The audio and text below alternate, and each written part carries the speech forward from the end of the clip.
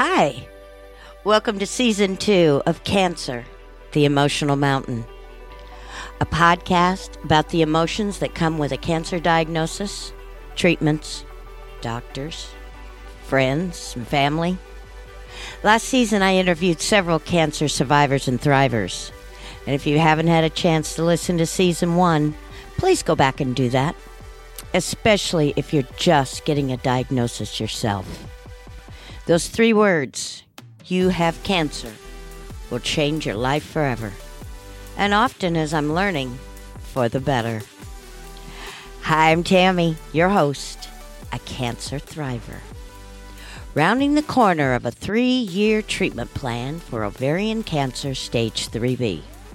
What does all that mean? I don't know. I quit listening in the very beginning right after the word cancer. I'm not a medical professional, although I did model for a medical supply company in the late 70s for some marketing pieces. I wore the white dress, the nurse's uniform, and the cardboard hat. Other than that, my medical history is pretty small. I'm a licensed massage therapist, and I've been helping others through natural healing methods for over 20 years. I'm a huge fan of Chinese medicine. I'm a Reiki master, and I practice many modalities in massage. I love the body. I think it's a miracle machine. No matter how mean we are to it, it rarely fails us. I broke my ankle 30 years ago, and while I was healing, I was blown away at the miracle my body was creating. Well, with the help of a great surgeon that put a rod and 7 pins in to assist this miracle. But cancer isn't a world I knew much about. I'd been a caregiver to both my parents who'd passed from cancer, and both had passed very quickly. In 1995, my mother was diagnosed with pancreatic cancer and was gone 10 months later. In 2010, my dad was diagnosed with an inoperable brain tumor, gone 6 months to the day of when the doctor sat me down, reached for my hand, and told me that I was going to have to be a very strong and very brave girl. Both illnesses and losses broke my heart. I thought I was doing everything they needed. I was there, I took them to appointments, I helped them in every physical way I knew how. What I didn't know is what was going on the inside. Both of my parents were very strong people. They didn't complain. They never asked for anything extra. They were easy patients. Aside from the obvious fear of losing them, neither one of them showed me fear. It all seemed so medical. Learn this, get that, pick up pills, salves, mouthwashes, pain meds, nausea meds.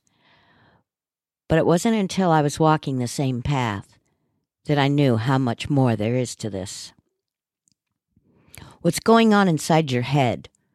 The mountain that looms in front of you? The constant fear, panic, and sometimes hopeless moments? My brave parents never showed me that. I wish I'd known. I'd have been a better caregiver. So let's start this season with some lessons in what the hell. Let's talk about it, laugh about it, and cry about this journey to a better life. Whether you're a caregiver or the patient, this podcast is for you. Let's get going. Show me love, make a change, time is up. We can wait for better days, but the days won't come. Show me love, show me love. Now this week, I'd like to talk about something that I haven't talked about before, and that is cancer in dogs. As far as I can tell, the emotions are the same. The shock, the fear, the unknown. The hardest part is that your dog can't tell you. And you have to be the caregiver and the decision maker. Let's talk about what you should do. First, gather yourself and don't make any quick decisions. If you need to, get the necessary information and make an appointment for the next day or later in the week for a consultation. You have to process with a clear head and first do the panic, hysterical moment alone or with family. And I'm not kidding. When my Labrador was only 7 years old, he was diagnosed with pancreatic cancer. I made the decision for him to have the surgery after consultation. It was so frightening. I sat in the waiting room and fought the tears for the entire 2-hour surgery. The vet said she had gotten it all, with clear margins. His recovery was slow, but successful. A year later, I did lose him because the cancer had spread to his brain. But I would do it all over again without a doubt. He didn't suffer, and we had many adventures in that year. You know, there's been very little discussion on ethics of using chemotherapy in dogs. Treatment success rates in dogs with cancer is dependent on the type of cancer. Lymphoma, a common cancer in dogs accounting for 8% of cancers, is particularly susceptible to chemotherapy.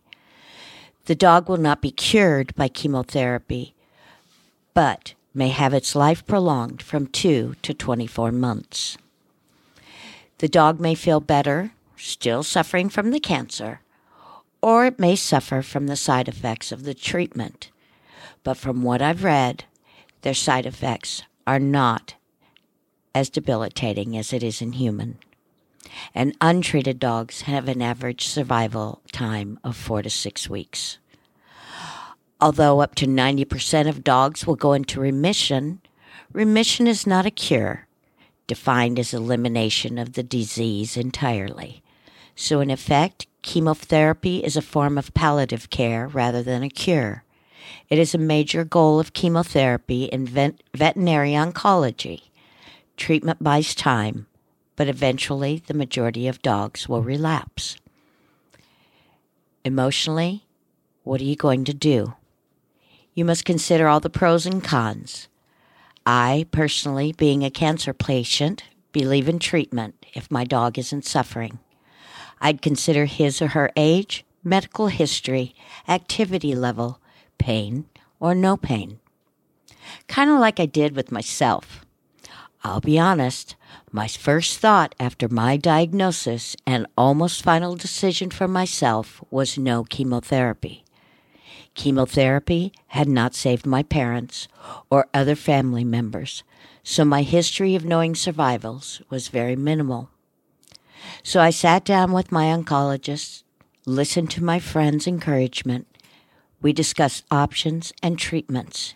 We made a plan, and I did my best to be educated in all areas where I had questions.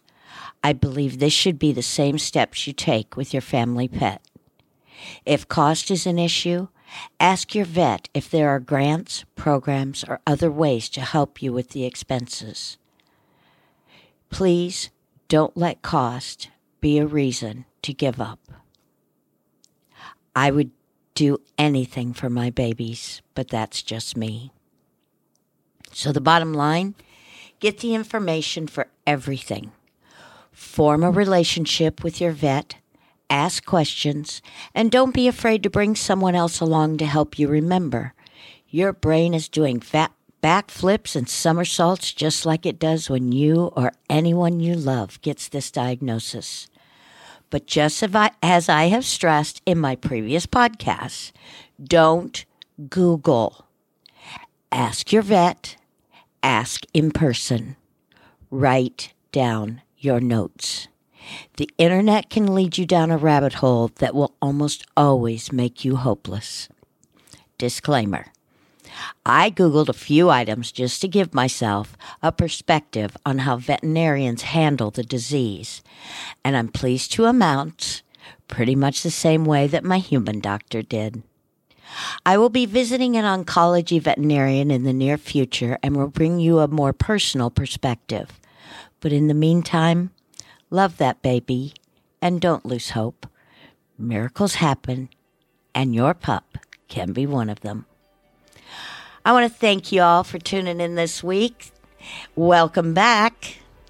It's been a year, but I am thrilled to be back and sharing what I can emotionally with you about this journey called cancer. You can find me on Facebook, Cancer, the Emotional Mountain. And of course, you can also email me with any questions, or if you'd like to be on my podcast, I would love to have you. If you're a caregiver and you wonder if you're doing it right, if you're a patient and your caregiver's driving you crazy, or you want to just find out how you're going to do this, I'm here to help. Reach out anytime at Cancer. What is my email? I don't know. It's theemotionalmountain@gmail.com. See? I've been away. I'm going to call it Chemo Brain for now. Thanks, y'all. Have a great couple weeks. I'll see you in 2. Take care. Bye-bye.